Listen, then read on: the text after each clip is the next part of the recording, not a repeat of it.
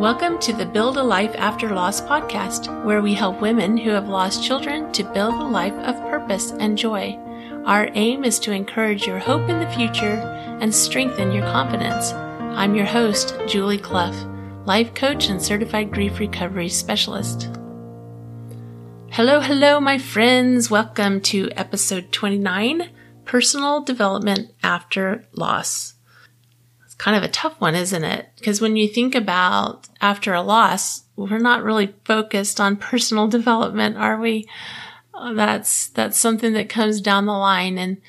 And I guess that's my reason for this particular podcast is I just want to, again, say it's something that is available to us when we're ready. Not something necessarily that we're going to do right away, but something that we can definitely look to the future and possibly see there. In fact, this week on the Facebook group, Build a Life After Loss, I posted a quote from an article that I read that it was just a line out of kind of the end of this article, and it really hit me, and so I wanted to share it. And the quote is, "If I could, I would give every griever permission to be however they need to be for as long as they need to." And part of what I wrote on this particular post on Facebook was that these words really spoke to me. And in the article, she talks about experiences where she had, and this is Jess McCormick. She wrote this article for Still Standing magazine, and she talks about friends and how they responded to her and some kind of really hurtful things that happened that still astonish me that people sometimes will respond that way. But she had gone to a dinner party and she was feeling pretty uncomfortable being there because of where she was at, where her state of mind was at that time, but she went. And even though she was uncomfortable and she was just pretty anxious to leave, she went to the party. And then later somebody sent her a note and just basically said, why did you show up? And what were you thinking? And why did you put such a damper on our party? And when I hear that, I'm just astounded that anybody would do something like that. And I know that nobody in this audience would do that. I know that you would be more compassionate and more forgiving and more giving of yourself and your circumstances and everything. But, as I said on Facebook, sometimes I worry that you might view me as that friend that's saying, okay, time to move on. In fact, I watched a YouTube video today that I'm going to share on the Facebook page.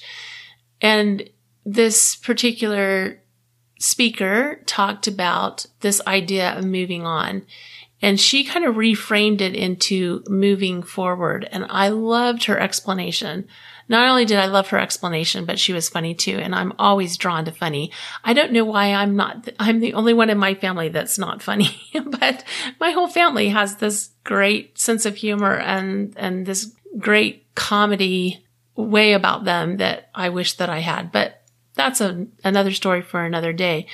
But she just talks about this idea of, we don't move on. Moving on maybe implies that we're just leaving behind the past, but we move forward. We move forward remembering the past, honoring the past, still loving the people that we've lost dearly, and being able to still bring that with us. And I thought it was a beautiful message. But this was always my concern, because I do talk a lot about self-development. And one of the reasons I talk a lot about self-development is because after my experience, and I saw this therapist for a couple of years, and then one day, I'd gotten a lot better. I was not dealing with the PTSD anymore. I was able to drive. I was able to drive long distances. I just wasn't dealing with these hard things anymore. So she proclaimed me done, which was awesome, which I was, done for that point in my life and for that experience. But I just didn't know where to go from there. And I know you've heard me talk about this before, but I was just like, I'm done. What does that mean? And I spent the next year or two looking for another diagnosis that would give me an excuse to go back and see the therapist, which looking back is just kind of crazy. But that's just where my head was. I was like, I didn't know where else to go to for support and for help. And so when I started as a life coach, that was really my wish. That was my wish, is to help people to get from, I'm doing better, but I don't know what's next. I don't know what my purpose is anymore. I don't know how to experience joy. I don't know what my life is supposed to look like now. What is it supposed to look like? What am I supposed to do next? And so that's really was my dream. And it still is my dream, is to help people to get from there to where they want to be. But I also, since I did the life coach certification, I also really, really felt that it was super important that we address the grief.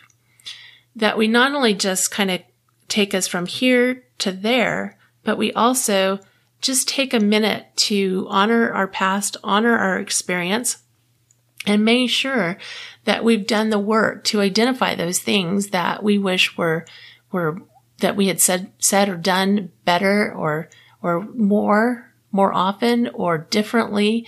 And those things that, those hopes, those expectations, those unmet dreams for the future that were ended when our child died, or when we went through a divorce, or when we experienced a loss, we have unmet expectations. We have unmet hopes. And I just really felt like it was important that we address those things first. And then once we have kind of addressed those things and we've been given the space and the acknowledgement for those losses, and we've been able to communicate those things that we wish were more, better, or different to someone who's listening, to someone who's respectful, someone who's just there for us. I think that's the first piece. And honestly, I think it's something that everybody needs. So often when people hear my story, they say, oh, well, I haven't had a loss like that. I'll give you an example. Today, I was in a assisted living home, and I was doing a brief presentation on grief and grief recovery and what that means and what that looks like. And I told my story, which I often do because it gives context for what I'm doing. And I told my story, and then this woman that was in the group, she kept reminding me how young she was. She was amazing. I really enjoyed meeting her. She told a little bit about her story and some of the losses that she's experienced, and yet she discounted them when she told me. She said, oh, I haven't had any type of loss like that. But then as I heard her story, I was like, you certainly have. You've had tremendous losses. It's not about comparison. It's not about comparison. It's not about saying that this person's experience was more difficult than somebody else's. We all experience our loss. We all experience our grief at 100%, regardless of what that loss is. So it's super important that we don't compare our losses, that we don't compare what I've gone through or what somebody else has gone through or what your best friend has gone through or that is not a valid comparison. It's something we do just kind of naturally in our days, in our lives, is we compare, and then we might discount what our experience has been. And that is not helpful. It's not helpful. We all experience loss. We all experience those regrets of things that we wish were different, those unmet hopes that we had for the future that are no longer there. We all experience that. And we all need to honor our own journey. We all need to honor our own experience, and we all need to honor our own loss. In my efforts to support the griever and also support those that are ready to move forward, that are ready to take the next step in their own self-development, I fear sometimes that the message gets jumbled, and that I'm saying to the person who is in the rawest, most difficult part of grief that it's time for them to move forward. And that's not what I'm saying at all. And I think once we get past that point where we are, those early days when we're dealing with confusion, we're dealing with just confusion. I don't know a better way of saying that, but we're just dealing with so much going on in our brain, trying to make sense of the new reality, trying to make sense of what's happening in our life now, trying to make sense of how we're going to do our day to day. Like, how do we get up tomorrow morning? How do we get up tomorrow morning and do a day? The whole rest of the world looks like they're moving forward, and life is just going on, and we're stuck in bed trying to figure out how we get both of our feet on the floor and we walk forward. And it's okay, because I think what surprised me, and maybe surprised you, depending on where you are, is that those really difficult days, that when we get to the other side where our brain is functioning better, our thoughts are more coherent, and we are able to focus and concentrate a little more. I think what we'll find, and what I found, was that those days of trying to make sense of it all, those days of confusion, those days of just horrific heartache, were not lost. We gained something from all of it. We gained something from all of our experience. And that may be hard to comprehend or hard to make sense of, and to think in terms of any of this being for our growth or benefit. And that's okay. We don't have to, that doesn't have to make sense right now. Totally doesn't have to make sense. But I did an interview with Todd Sylvester today for the Belief Cast. It's a great podcast. He interviews a lot of different people and with a lot of different experiences. His particular experience was with drug addiction. He's been clean almost 30 years. I think he said he was coming up on the 30th anniversary in a month or two. And remarkable man, remarkable story. And he often says life happens for us. And I think it's a beautiful thought. But in this process of understanding, in this process of going through the grief, of making sense of things, of trying to figure out how to just even get through a day or a moment or an hour, we grow. We grow, and it's imperceptible in that moment and imperceptible for a while. But it does create growth as we come on the other side and we're able to look back. We can see some of that growth, some of that happened. I just want you all to recognize that everyone is in a different place. And some of you are in the just absolute throes of the horrific, hard stuff. And some of you are starting to emerge and are looking for something more. And others are starting to experience the joy in life. And so I kind of speak to that whole group. And so as you hear things, let it be something that you can, if it sounds like something that's like impossible to imagine, maybe even just let it be a seed of hope for the future. Just know that I never ever want to give you the impression that I'm saying snap out of it. Let me tell you a story about a woman that I met a few years ago.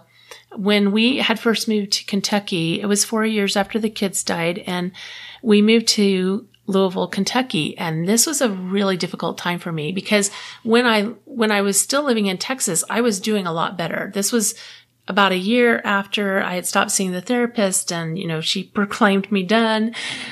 And I really did feel like I had some control over myself and my life again. I felt like I was coming back. I felt like a human being again. I felt a little more like myself. And then we had this move. We had this move from Houston, Texas to Louisville, Kentucky. And it was super hard for me.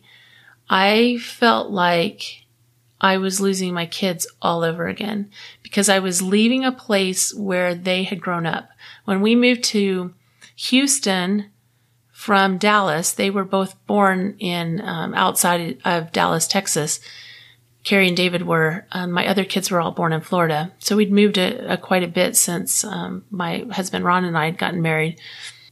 But we moved from Houston, where they had grown up. They were 3 and 5 when we moved from Dallas to Houston. So they were still pretty young, and they'd grown from there for 5 years. So they were 3 and 5 when we moved there. And when they passed away, a little over 5 years later, they were 8 and 10. And so this was really the years where they made friendships and they had experiences outside the home. And so they had a lot of friends. They had a lot of interaction with other people. And so when I moved away from that, I just felt like I left behind all those people that knew them, all those people that could share stories with us, all those people that could appreciate when I talked about the sweet girl that Carrie was, all those people that could appreciate when I talked about the crazy rambunctious boy that David was, all those people that could laugh with me about the antics that David got into and could cry with me over their death and their leaving us at that time. And not only that, of course, their graves were there in Houston as well. So it was super difficult. It was a really difficult time for me to leave that area and to move to Louisville, Kentucky. Right after we moved, or not long after we moved there, my husband got connected with a personal trainer. And she was a personal trainer. She was an athlete. She was a volleyball player, and she coached volleyball and did personal training. And she offered classes at her home that were actually not very close to where we lived. It was quite a ways away. And I'm still amazed that we would take that truck out there to her house because it was forever away. But we started going to her classes and started going to her training classes.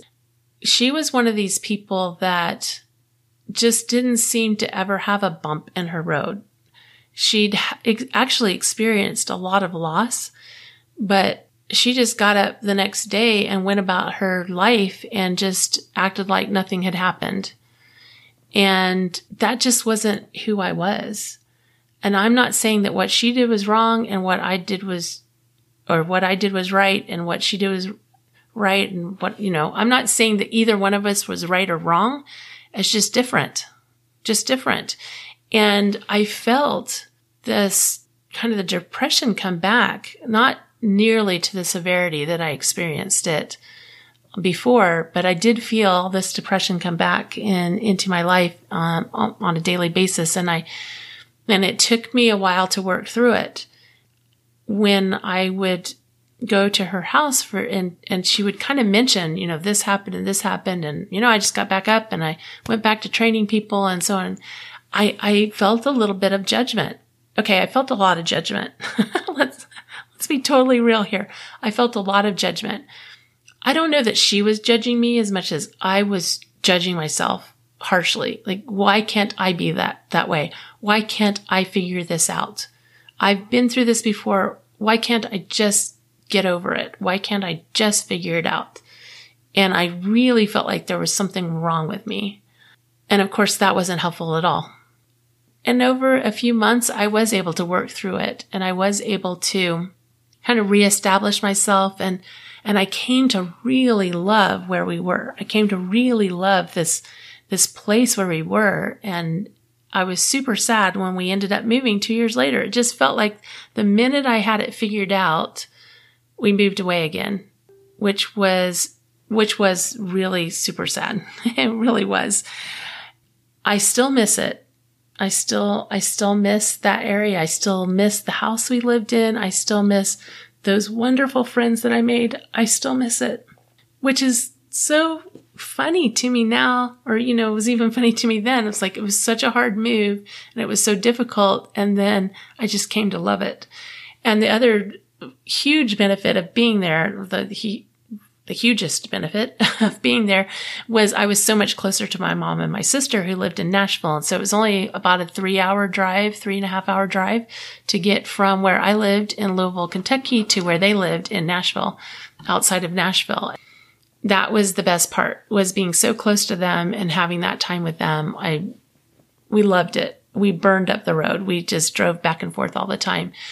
I just want you to hear how I condemned myself so much I looked at how other people were dealing with their grief from the outside. So I'm looking from what I'm experiencing inside. I'm looking at other people's outside experience, and then I'm judging myself harshly for it. It makes no sense, but it's what we do. It's what we do. It's like our thermometer. We're trying to figure out where we fit. I really feel like that if we could lose some of the judgment and be where we are, that we would have just so much better of an experience. I have a lot more to say about this, about personal development after loss. So I'll pick this back up again next week, and we'll talk a little more about, if you're ready to start taking some steps. I have some ideas of some things that you can do now, some baby steps to take, and then even some steps you can take if you're ready to take a larger step. But know that I am here for you. I hope that you will come to our Facebook page. I hope you will join us there and share with us your experience, or just be there and watch and listen. And hopefully that will be a place where you won't feel quite so alone, because that is part of what we deal with when we're grieving, is feeling alone. We feel like our circumstances are different, our circumstances are misunderstood, and that nobody else can understand what we're going through. And so I hope you'll join us there, and hopefully you'll feel some support there. If you haven't already given us a review on iTunes, I would love it if you would do that.